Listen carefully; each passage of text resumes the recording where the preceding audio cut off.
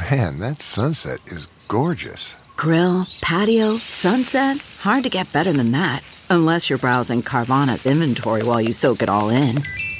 Oh, burger time. So sit back, get comfortable. Carvana's got thousands of cars under $20,000 just waiting for you. I could stay here forever. Carvana, where car buying meets comfort meets convenience. Download the app or visit Carvana.com today.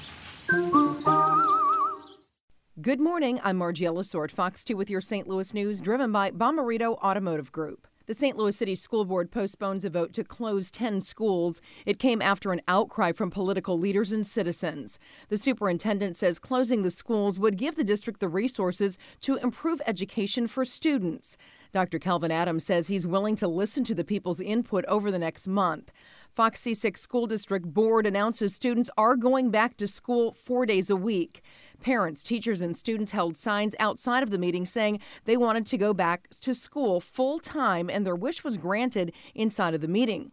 The new schedule will start when the second semester begins on January 15th. The Butterfly House is closing to general admission for the rest of the year. Officials say it's to support St. Louis County's Safer at Home order. You can still book a private tour. The Butterfly House will be closed all of January for annual maintenance.